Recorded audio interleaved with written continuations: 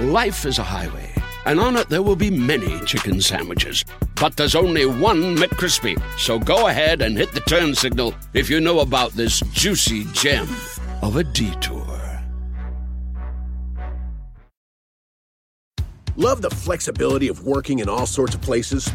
Well, working on the go seamlessly requires a strong network like T-Mobile. We have America's largest 5G network, so whether you're on a video call at the park or uploading large files at the coffee shop, we have the 5G speed you need. Whatever takes you on the go, T-Mobile's got you covered. Find out more at T-Mobile.com/network today. Coverage not available in some areas. See 5G device coverage and access details at T-Mobile.com. From their respective homes over Zoom, it's Inside Conan, an important Hollywood podcast. Well, maybe in Hollywood, Florida. Now, here are your hosts, Jesse Gaskell and Mike Sweeney. Welcome to Inside Conan, an important Hollywood podcast. I'm Mike Sweeney. I'm Jesse Gaskell, and that was Joel Godard, who you heard doing our intro. Yes, very excited that he did our intro, and coincidentally, he's also this week's guest. He is. Mm-hmm. Yeah, we found him. I mean, a lot of people have asked for an interview with Joel Godard. He was, for those who don't know, the announcer for Late Night for many, many years. For the entire run of Late Night, yeah, from 1993 to 2000, early 2009. And he, especially once Andy left the show in 2000, Joel would be on the show periodically in sketches, but once Andy left, he was on a lot more, and he was in hundreds of sketches. And he became a real fan favorite. People love him. Mm-hmm. The character of Joel, who was... The character of Joel, right.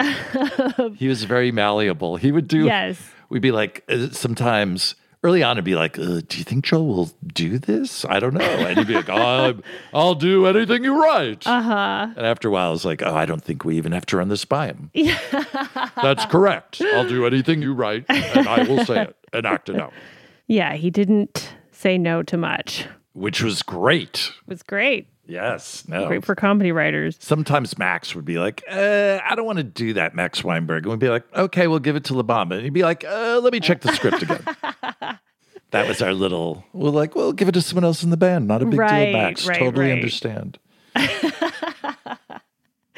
how did you find, because you did some legwork to find Joel. I know that he wasn't exactly, like he's not on. Oh, to find him for this podcast. Social media. Yeah. Yeah, he has been and hasn't been, but we tried different numbers and emails, and we were all coming up dry. And then you and I were at Conan's live podcast that he did at the Wiltern, and I saw Jordan there.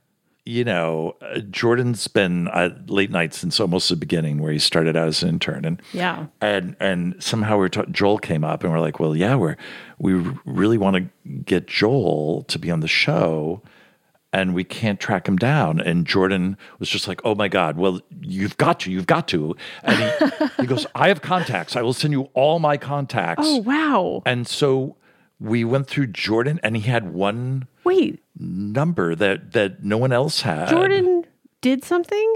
Jordan actually did something.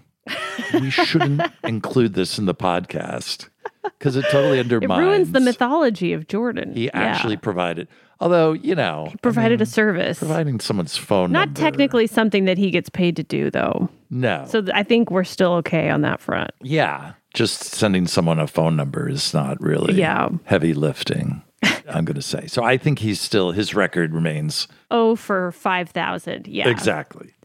But he was very excited. And we do have to thank Jordan Schlansky. Without him. Words that have never been spoke.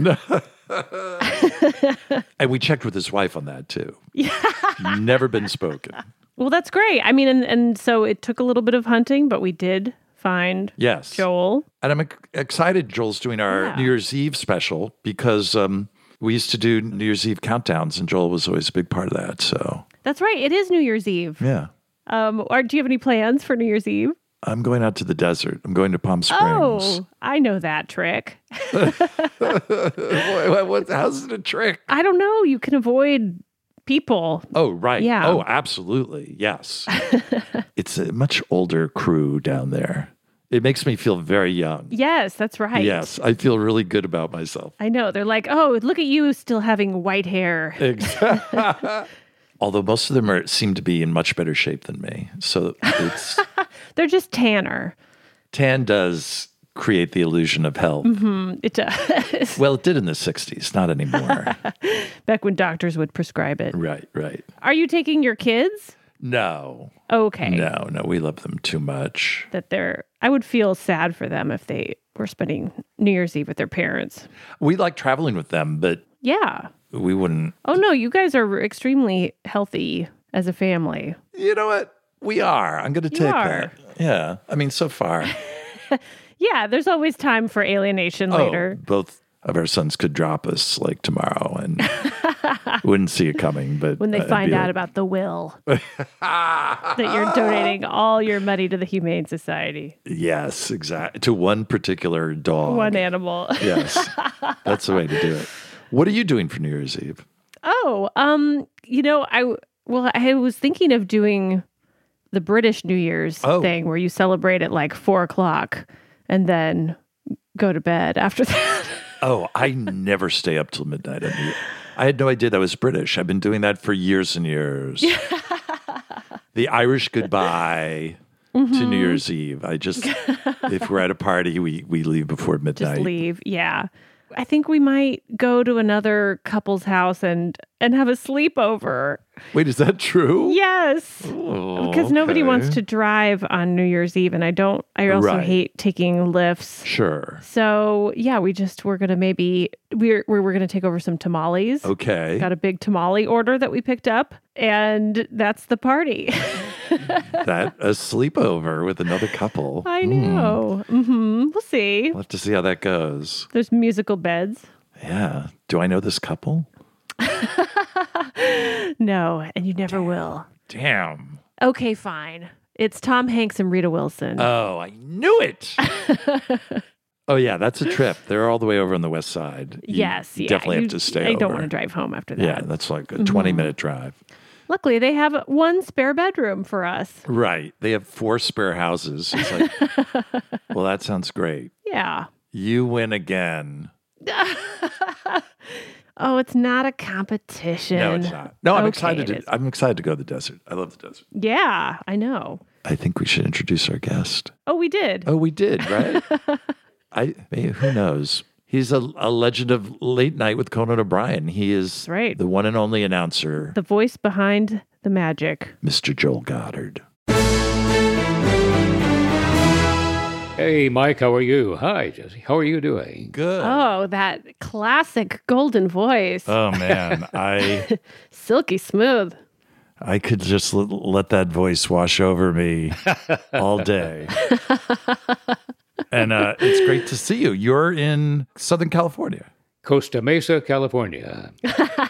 Good town. I think you should do ads for Costa Mesa Board of Tourism. As Don LaFontaine, the voice of God, used to say, for a fee. Oh, yeah. Well, of course. Especially Costa Mesa has deep pockets. They should definitely pay you. Yeah. Can we just start at the beginning, Joel, of your tenure with Late Night? Because you were also a member of the Day One Club, which we've talked about. That was people who started on the very first day of the show. 13 September 1993. Wow. Mind like a trap. But how did you come to be the announcer of Late Night? Did you have to audition? Did you know people there? It is a combination of everything. I was the first announcer for NBC Dateline. Now they just call it Dateline. Oh, so you got to say, and it turns out the husband did it. Yeah, that I probably did another voiceover or two for Saturday Night Live. I know I had when I was on staff. And I did a couple, after I was on our show, the Conan Show. Then about August of 93, Dateline had a little bit of a problem with an exploding pickup truck, if you remember that scandal. Oh, no. I don't.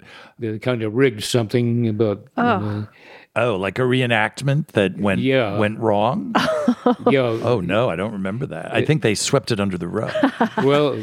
They didn't. Somebody else came in and took over news, and they, like when a mob guy gets hit, all of his guys go down too, and they were firing everybody.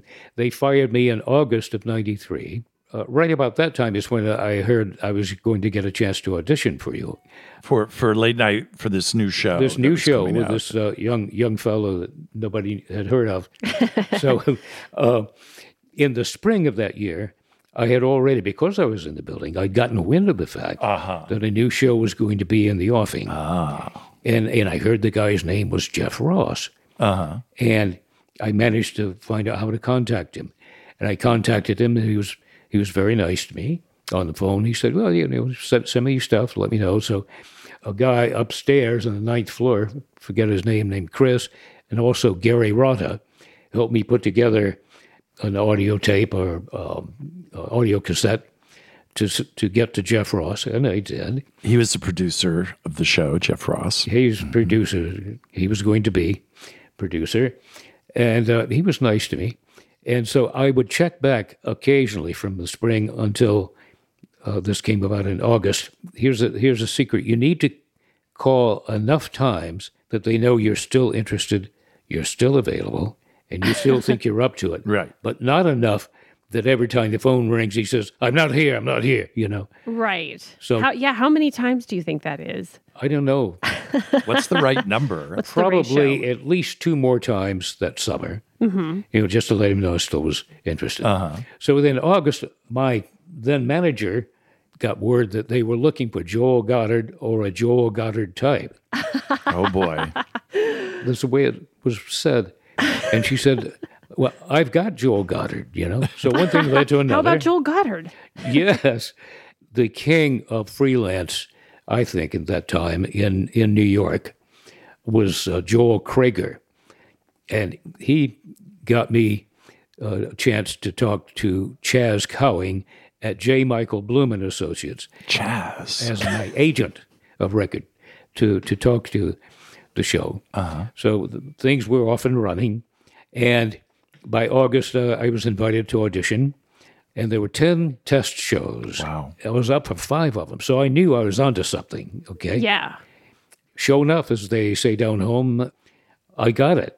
I got the gig. Wow. So it was between you. I'm guessing someone else did the other 5 test shows. Another Joel Godard. Yeah, some other guys. I don't know. I've never known who they were. It's best that way. I think one of them introduced himself to me, but I can't remember who it was. And you said, get away from me. It was traditional. Like Bill Wendell did all the promos for Letterman. Bill Wendell was the announcer for Letterman. That's the way it had always been done. This time, the show, or maybe it was the suits of the network, they didn't want to necessarily use me for the promos. And they were offering me like scale, for the show also. I mean, I not great pay, but, scale for doing the network show. And Chaz said, well, they're not offering enough money, and they want to take the promos away from you. He said, I'd walk. Well, he didn't know it, but Jesus Christ, the last thing in the world I could do was walk. Right. I just had to eat it. As you understand this, you guys are in the business. I couldn't afford to walk. Right. Well, promos, schmomos, I say. Yeah. So they came to you after your 5 test shows and said, you're our guy to be the announcer for the show. Right. Now we'll talk business. Yeah. And all Very that. exciting. And you said you had done a few things for Saturday Night Live. Had you met Robert Smigel when you did those, or maybe he became aware of you when you were doing stuff on SNL? I may have met him once. I think I did work with him once, and I worked with a couple of guys doing not promos, but doing actually little silly voiceover things. Like there was one thing called. You remember some kind of a group? It was a discussion program that aired. Oh, right. McLaughlin Group. Yeah. The McLaughlin Group. They did sketches, parodies of that on SNL, right? Right. With Dana Carvey. Yeah, Dana Carvey and so forth. So they had me do a fake intro called The Sinatra Group from Washington, D.C., The Sinatra Group.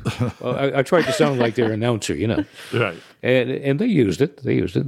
Yeah. That's an example of some of the things I did for them. That's great. And so it sounds like Robert Smigel, who, of course, started the Conan show with Conan and possibly Conan, you had struck a chord with them, and maybe that's where we need a Joel Goddard type came from. So I think I owe it to Robert Smigel. I'm pretty sure that he's the reason I got the show. Conan may have been aware of me. I don't know. I never worked for him when he was on the SNL. Right. But I think Smigel had a lot to do with it. Sure, that's good. That's great. Thank you, Robert. There you go.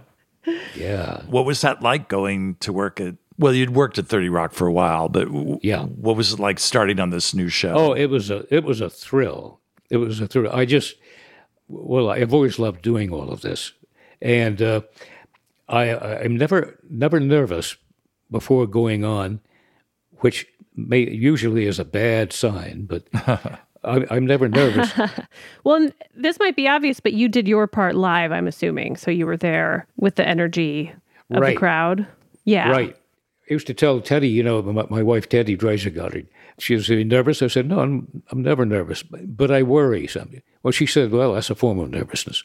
Well, maybe so, but I'm never like this. You see my hand shaking, Yeah. I was never like that. Right. Never like that going on. We started using you in comedy bits on the show, and you were up for anything.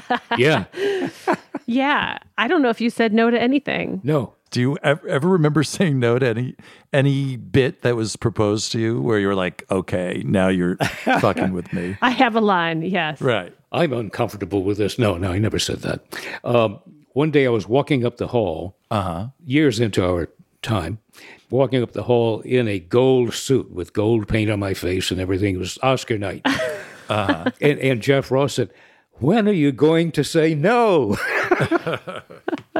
And of course, I never did. Do you remember the first sketch that you appeared in, or how that came about? Oh, yes. Okay, you understand, I'm a big-time actor. I have a filmography of one. That's right. Okay, and that was Guyana Tragedy, the story of Jim Jones, with Powers Booth, and I played Brenda Vaccaro's husband, who was supposed to be, what's his name? Mrs. Vaccaro. Although she called me Joel when we did the scene, and did scenes in Atlanta where I was had been living at the time. It was done in 1980. And also went down to Dorado Del Mar, and some out in the jungles. And it was a fun thing. And I got to do a death scene. Oh, yeah. That's every actor's dream. Yeah. In fact... there were a lot of death scenes probably in the Jim Jones story, I'm guessing. There were quite a few. Yes. And some by gunfire. But supposed to be running away getting shot. A coward. Yes. And she had already been shot. They were going to shoot my part from a distance and from behind. I have the squib taped to my back. Mm-hmm. I could either pickle it myself, carry the switch, and or I could let them do it. I said no. I want it to be a surprise. I'm not going to pickle it myself. I'm afraid it would read even from behind. So it's about 30 yards, and so they had this wire out, running all around and looped back, so I could do this. So I'm running, and when it's supposed to be a 30-30 aimed at you, I know it's pretend, but you can kind of get into it, when you're thinking about getting shot. So I'm running out and running forward, and that squib went off, and on purpose. I didn't do the you break your fall with your knee and all that stuff. I didn't do the stuntman thing, or maybe they don't do it either, but I didn't do the typical acting thing of breaking my fall. My feet came off the ground. That was on purpose. And I hit, bam. Wow, face first. Pancake, face first, as I'd planned. Now, even though this was intentional, it stunned me just for a split second.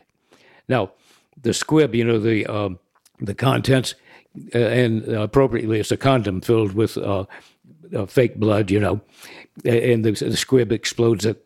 Well, some of that had flipped around, that liquid, and got toward my eye. I could see it dripping down in front of my eye. And I was stunned there for a second. And for that second, just for a split second, I thought, oh, fuck, because, when you're stunned like that, wasn't sure it wasn't for real, Oh. So that only lasted a second, but I remember that reaction. Wow. So you were a one-take wonder. Sounds like they got it. Yeah. Anyway, the director, he said, that was great. That may have been the best scene you've done. well, thank you. And then I thought to myself, well, I had no reading lines, and I was shot from 30 yards back. Right. You died. Yeah. We really loved when you died. Right. Yeah. I can't believe you were never killed on Conan. Oh, I probably was. Oh, you were killed many times. Many times. Yes. Yeah. So Conan's at home watching the Superstation or whatever in those days, watching movies, and this movie came up. And he came into the writer's room the next day, and he told the writers, he said, I'm sitting there watching this movie about Jim Jones and all, and I hear this voice. And so that's Joel, he said, but he's got black hair. And I said, because I was beginning to get a little bit of gray by the time he came up with you guys, on the temples at least. Mm-hmm. He said, he said, I guess he can act, write something for him. So the first thing they wrote, I believe, was a piece about a guy, I wish I could remember his name. He did a great job. He played a professor, a sex education professor, who was too embarrassed to talk about it or to use any of the words or to describe anything. And say, he'd say, so they do, Yeah, he kept saying, things like that. Right. He did a great job, and somehow I was involved. Maybe I was supposedly the narrator who introduces him or something. So we did that, and then one or two other little things.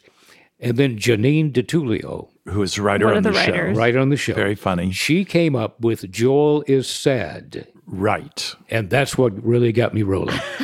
And so the show had been on a few years. Yeah. Because I think that was like in 95 or 96, the show. And yeah, at least. Prior to that, you were pretty much playing the straight announcer for the show at the top. Right, voiceover announcer. I remember that. She came up with this bit where Andy thought you sounded a little depressed when you did the announcement. Yes. And so they check in with you back in your booth, which was in another part of the studio. And that was back in the days.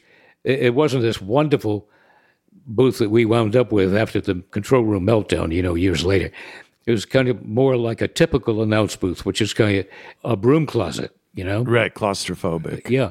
And they would come to me, and I would be saying all these nihilistic things, and can't wait for the cool embrace of the grave and all of this stuff. And then another time I was talking about my alcoholic father. My father just would not have understood if he had seen that. He was gone by then. So you didn't? Okay. Yeah, because he didn't drink at all.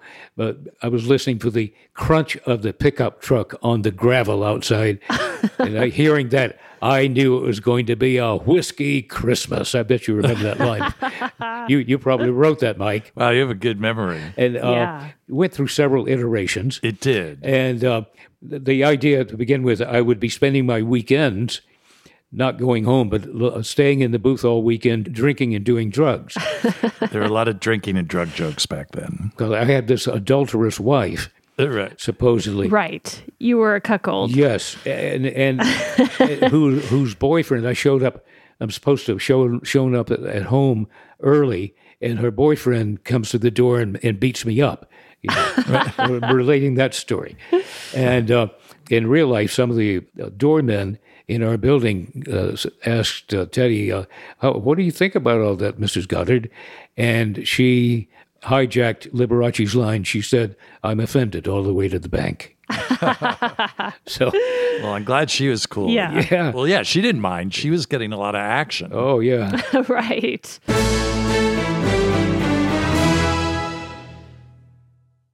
For 25 years, nothing has tasted better after a hard day's work than a Mike's Hard Lemonade. It's because since day one, Mike's has been making lemonade the hard way. We use 3 kinds of lemons, all handpicked from family farms, then blended to perfection and cold pressed to create the epic hard lemonade you know and love. Mike's Hard Lemonade. Hard days deserve a hard lemonade. Mike's is hard, so is prison. Don't drive drunk. Premium malt beverage with flavors. All registered trademarks used under license by Mike's Hard Lemonade Company, Chicago, Illinois. Life is a highway, and on it there will be many chicken sandwiches. But there's only one McCrispy. So go ahead and hit the turn signal if you know about this juicy gem of a detour. Save big money on everything for your spring projects at Menards. We have all of your garden and landscaping essentials. Master Garden Premium Garden Soil contains a slow-release fertilizer that feeds gardens for up to 9 months. It produces better results and is ready to use for all your gardening needs. Save big on Menards' great selection of garden and landscaping products. Compare brands in store or online at menards.com. Save big money at Menards. Love the flexibility of working in all sorts of places? Well, working on the go seamlessly requires a strong network like T-Mobile. We have America's largest 5G network, so whether you're on a video call at the park or uploading large files at a coffee shop, we have the 5G speed you need. Whatever takes you on the go, T-Mobile's got you covered.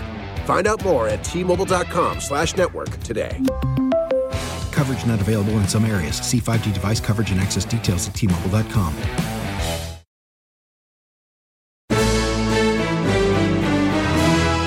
Did people ever say things to you about it? About this kind of your comedy persona on the show, like this hapless announcer? Sometimes, skipping several years ahead, I'd let my hair grow out into a gray ponytail. Right. As a straight guy for, several years. And then finally, they decided to make me unapologetically gay. You remember that? A guy, when we were in Toronto, the only time I was ever hit on by a man in Toronto, a very nicely attired man at one of our after-show parties, in Toronto, came up, and very nice and polite and total decorum. He said, do you have anyone, do you have a lover and so forth? And I said, well, yeah, here she is. Actually, she's right here. This is my wife. He was quite dignified and so forth, but that's the only time I ever got hit on. In spite, how many years, Mike, do you think I did the gay thing? 2 years, maybe 3, because we had Toshi and all of that. Right. But, do you remember the first time you were recognized for being on Conan? I've been recognized in 2 or 3 countries. Oh. I like that. When we were in France, I was recognized. Well, Toronto counts. And Toronto counts. I was really recognized then. We really needed that security to get us through the crush of the crowd. Oh. Yeah, so that made an impression on me, that I made an impression somewhere.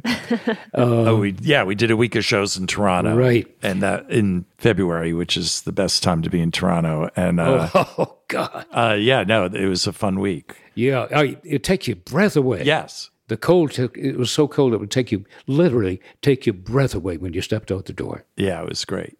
You were recognized in France? Recognized by a fan in France at least once, maybe a couple of different trips. But in Venice, 25 different fans, they were all traveling together. And they saw us, and they followed us. We were on the Vaporetto, and they wanted to talk to me. So when we got off, went to near that famous bar, Harry's Bar or whatever it is. Harry's Bar. In St. Mark's. Yes. And they wanted to talk to me and to get my picture. And Teddy was going to, usually people would just shove the camera at Teddy, and want to get a selfie. And my question is always, do you want the real me or do you want the stupid grin? Because the stupid grin, which is what I would do a lot after those even nihilistic statements, Yeah. And invariably, they wanted the stupid grin, always. Right. But in her case, she said, no, we'll take turns taking the shot. We want you in there, too. So her picture was in there, too. Oh, that's nice. Down in the, Virgin Gorda. I was recognized down there. Okay. Well, you're very well tracked. I like the places you've been recognized. And never in the United States. No, I started getting that in the States. It must have been like the mid to late 90s. I started getting recognized. Yeah, and then of course into the aughts, I was really recognized frequently. And for several years after coming out here to California, we moved out here in 2011. For at least a couple of years, I was being recognized and people wanted pictures. Oh. That's begun to die out because they've so old, some of them are dying out. Who knows? Ha ha ha. Well, it seems like people would want you to do record messages for them or make a phone call. Yes. You could prank call people for them. One guy in Montauk, one guy wanted that.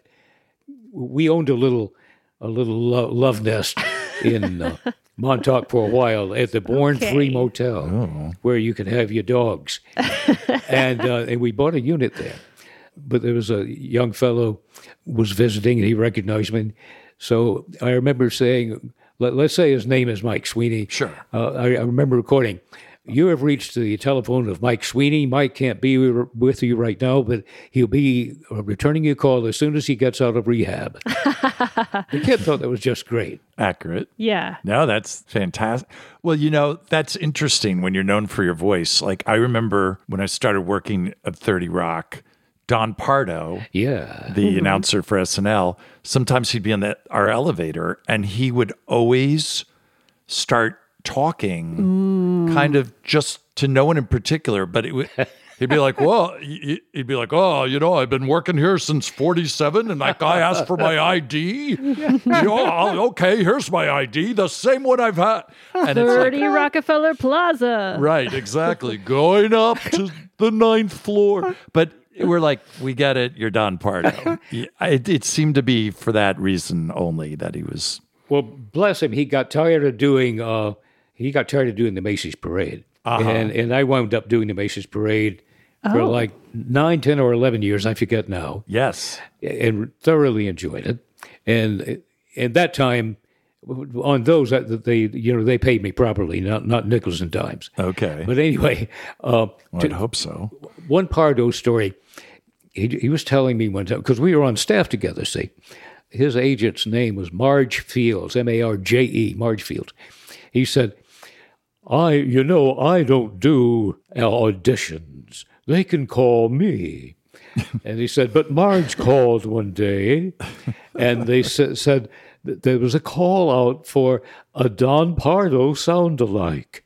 So I went ahead and went to the audition, and I didn't get it. And the other one was, years ago, during the on-staff days, it wasn't 24 hours a day. WNBC TV, Channel 2 in New York, was not full-time. And you signed off like around midnight, 1 a.m., and there were sign-off news headlines. They brought us copy, and it was voiceover with the slides, with one slide, which sounds pretty lame for a major network station, even local. But that's what it was voiceover. So Howard Reed had been on the air. He was on the air, and he was doing the sign-off headlines.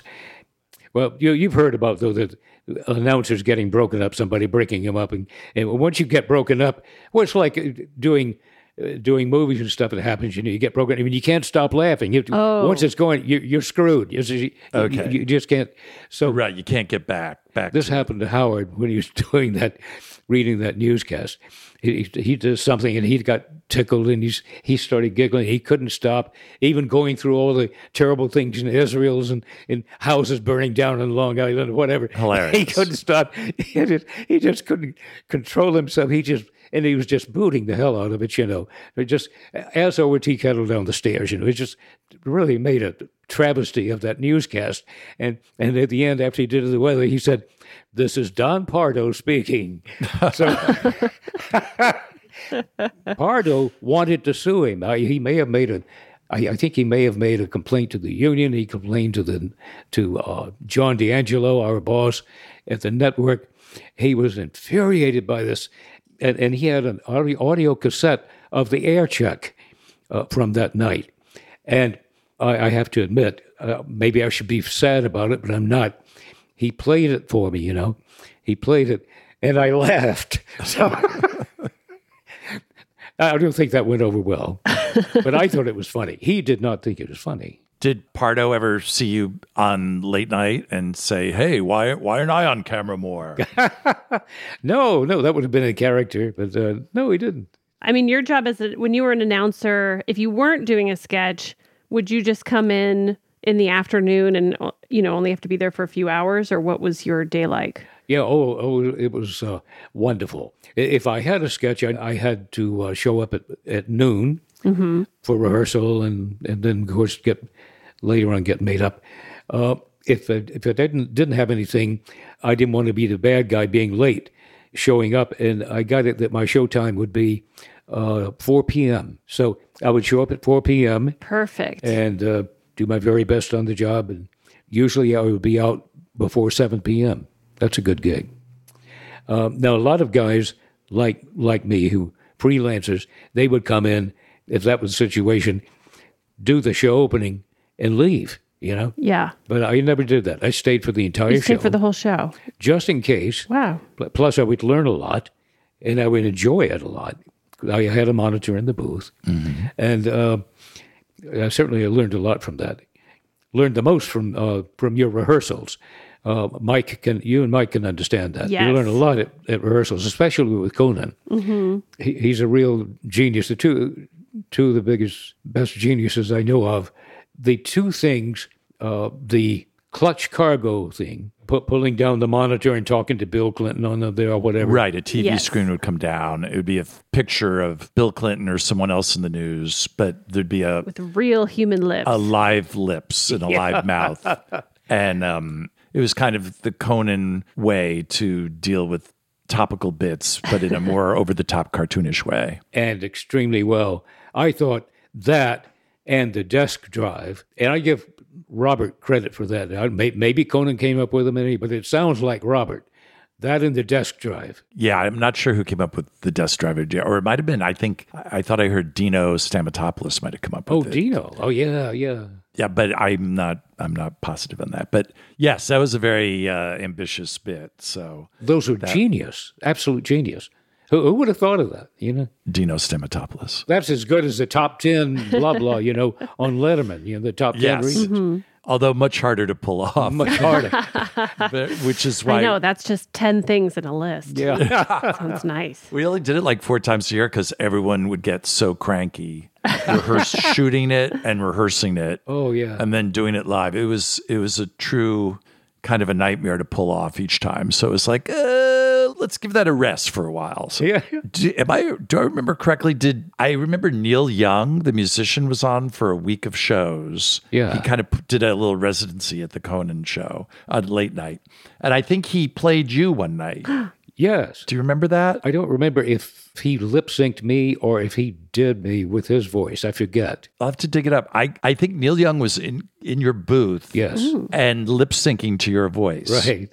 Yeah, he was very funny. Yeah. Yeah, he still is a great performer. Yeah, he did a good job with that. It was funny. Do you have any favorite memories of your time at late night? Like just either being in a sketch or an announcement or something that went wrong or something that went right, but just one of your favorite memories of being on the show? Oh, I have many favorite memories. My favorite sketch of everything in 16 years was Frank Smiley doing Mother Teresa. Frank Smiley, who is a segment producer, but he appeared in a lot of bits. And he played Mother Teresa. That's one of my favorite bits, too. It is hilarious. Mother Teresa trashing her hotel room. And listen, fans, you can still find it on, just Google it that way, whatever you call it. Right. It's still on YouTube. You can see it. That's right. Yep. It's Mother Teresa. He's like calling down to the front desk asking why I didn't get a wake-up call. Yeah. And then flips out from there. It's great. It's only around 20 seconds long, but it's hilarious. My favorite one of the ones I did was Bathroom Tutorial. Bathroom Tutorial? I don't think I've seen that one. Jose Arroyo wrote that. Oh. It was in the last year, I think the last year of the show. We shot it in the men's room on the 6th floor, right? Okay. And Kevin Dorff, another funny writer, wonderful performer, and performer, played the intended victim in the stall. You need to look that one up. I don't remember this. Bathroom Tutorial. There's this congressman that got busted in Minnesota or someplace. Oh, right. Right.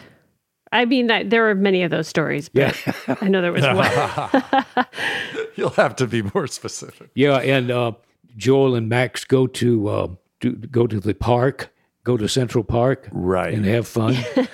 Met you and Max Weinberg. Yeah, that once Andy left, like prior to when Andy was there, the comedy bits would kind of go. Conan would do oftentimes. Conan would do a beat, a joke in a bit, and then we'd cut to Andy, and he'd kind of elevate it, and then we'd end on Max.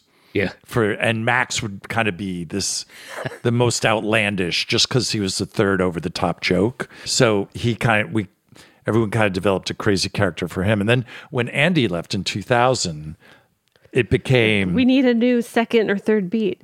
Exactly. Right. Then it became Conan, Max, and then Joel. And I think that's when... Yes, to my joy.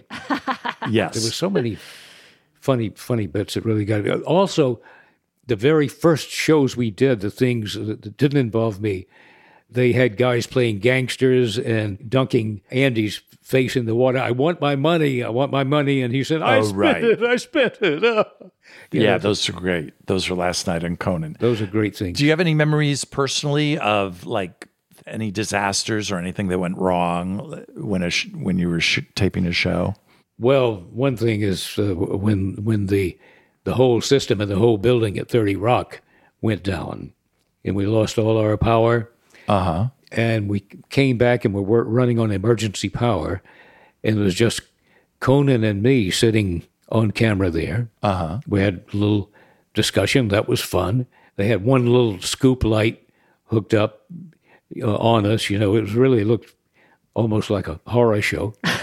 That was interesting. Oh, wow. So they had to throw out what was planned for the show because of the power outage? Oh, yeah. You couldn't have audiences. Oh, wow. The whole building was down. Yeah. Couldn't have audience, band, nothing. And when it showed up in some publication, they said Joel Godard, producer. And I always felt bad about that because we know who the producer is. Right. Lies. Yeah, so... Well, that must have been, I mean, I would have been enticed to possibly cause more power outages after that. Yeah. I never asked Jeff Ross about that, but I'm sure he was already assured that I wasn't after his job. So I'm sure he was cool with it. Yeah. Yeah, that was a big Northeast blackout that hit the whole Northeast. And we did an impromptu, 15-minute version of the show or 20-minute version of the show. Yeah, I remember that. Wow. Yes. That reminds me about laughing and there's something called Gilbert's Bible, W.S. Gilbert of Gilbert and Sullivan. Wrote something. In fact, I kept it on my wall in the booth. It said each actor must play his part with the greatest gravity. Mm-hmm. And it said the moment he becomes aware of the absurdity of his own words, the piece begins to drag. Right. In other words, don't laugh. Some people can laugh during their performance and it doesn't hurt a damn thing. Right. Norm Macdonald, didn't hurt him. Jimmy Fallon. Jimmy, when Robert does stuff, on camera, Robert Smigel, doesn't hurt a thing. Oh, yeah. But generally, when you're a comedy performer, I think a lot of people, they don't want you to laugh at your own lines. Right. And I never had any problem when you brought the copy to me, because you've probably seen that. You'd hand me the copy, and I'd read it, and I would just laugh out loud, and there were belly laughs reading the copy for what you wanted me to do. Mm-hmm. But then when I performed it, I never had a problem doing that. I never laughed. But if I was on with you, if the other fellow's funny, then I have a problem. I'm as easy to break up as I was in high school when I started this. No, you were always a real pro. Joel is Sad, you mentioned about Christmas. Yeah. You had literally it's like a 3-minute run all by yourself, and you just nailed it. It was amazing. Well, thank you. Thank you. I certainly enjoyed it. Oh, yeah. Another story, Gordo. Michael Gordon. I still remember. Nicknamed Gordo. He was a writer on the show. Yes. Some actors who take themselves too seriously, especially, from out here, I think, talking to a producer or a director or something, and they would say, and you make a suggestion, you dare give me a line reading? That's not my style. That's not my style. And we were doing a spot, a hoo-ha, a sketch. I was on with Conan, and somehow Conan and I, our characters must have had a little bit of inappropriateness, you see. And Conan is dumping me or getting rid of me. And my line was, I've got pictures. I did the line, and Michael said, do it this way. I've got pictures. and of course, at the time he told me that, I laughed my ass off, but that's how I did the line. I've got pictures. So that's an example. Well, you mentioned having that quote up in the recording booth. Yes. And it was such a small space you occupied for so many years. Did you get to personalize it at all? What else did you have in there? I had a picture. There was a computer in there, by the way, which didn't go untouched. Oh, so that's what you were doing during the show, was just playing on the computer. Right. And watching the show and having fun. Free Wi-Fi. And there was a picture of Teddy. Your wife, which I always thought was sweet. Yeah, you could that is see sweet. her whenever you were on camera. Beautiful. She was right behind you. And on the wall was that saying by Gilbert, signed by a wonderful performer named Rue Knapp, one of the best Gilbert and Sullivan performers ever. Rue Knapp. And he had been a professor at San Francisco State, by the way. Oh. He gave me that, and he had signed it. It said, in other words, don't laugh. And I kept that on the wall. There was a junk bag under the desk there with staplers and magic markers and God knows what. Mm-hmm. Debris. Let's see. I'd been in the business 20 years before I started marking copy. A lot of announcers, especially at my level at the network there, would consider that kind of a beginner's or an amateur's thing. Really? But I was always impressed by that. Can you describe briefly what marking copy, like what you would do? Yes. Must have been around 1970 or so. I started marking a full breath because unlike in the 1930s and 40s when you thought you had to hide the fact that you were breathing, the public has figured out now that announcers breathe. Right. So at normal places, you take a breath and nobody cares. But I had to also mark little cheat breaths. So, hello, how are you? Like, and you didn't hear, did you hear me take that cheat breath? Hello, how are you? You didn't get it. You didn't hear it, right? No, I didn't hear it. No. So, and that was the point. So I had to mark little cheat breath points and the full breath points. So I started doing that to take care of the lung thing that I didn't know I had. And I know it now. And then I started marking the difference between what's that up the road ahead and what's that up the road ahead? Right. I would mark for that. Mm-hmm. So you mark the little squiggly marks. What word to hit. Right. So I started doing that. Mm-hmm. And from then on, I marked my copy. But that was, as I say, I'd been in the business 15, 20 years before I started doing that. Oh, wow. It always helped me. Yeah. Yeah, I thought everyone did that just from watching you. It seemed very professional. Yeah, it's like a conductor marking. Yeah. Well, and a lot of the sheet music. The New York auditions I've gone to, and you'd see the copy as you guys are left behind. You'd see one word underlined, right, or one word or two words circled or something in the whole copy. Mm-hmm. Yeah. Whereas if I had access to my own piece of copy, I would mark the whole thing. Because there is a difference between, I didn't tell you to kill her. I didn't tell you to kill her. I didn't tell you to kill her. I didn't tell you to kill her. Right. All of those have different meanings, don't they? I didn't tell you to kill her. Right. Exactly.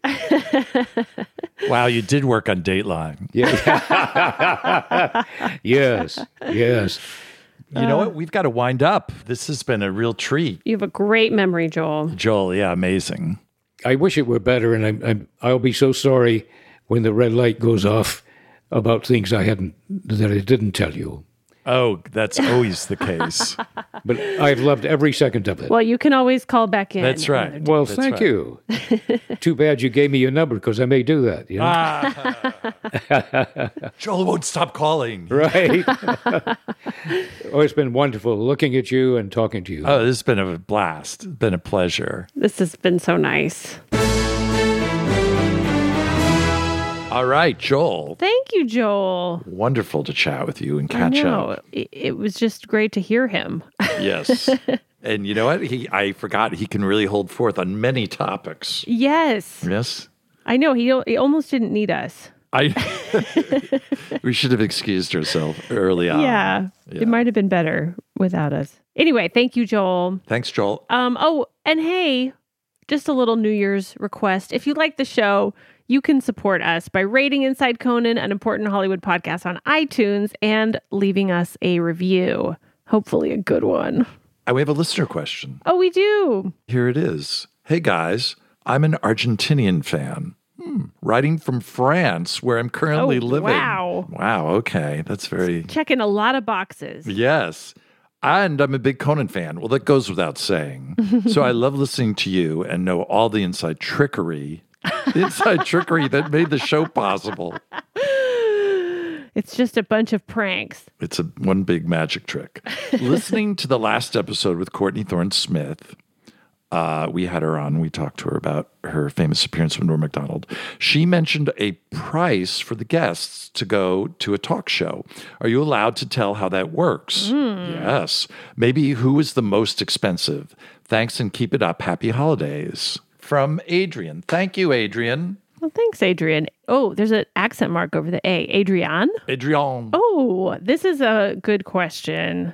They were wondering what guests get paid to appear on the show. Right. I think people are surprised sometimes to hear that they get paid. Right. Or especially if they're big stars. It's like, well, wait, what? Yeah, right. Oh, they need more money? Yeah. But it's just, it's part of the deal because you're in SAG-AFTRA and every television appearance is a union. Requires a fee. Exactly. So you have to get paid. You can't turn it down.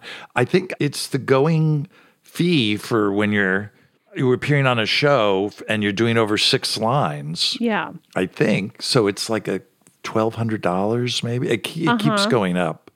Yeah, it's the minimum fee. Right. That any SAG, which is a Screen Actors Guild member, gets for appearing. Yes.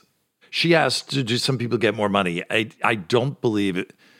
Maybe some shows, maybe some people demand more money, but yeah, that's a good question. We should.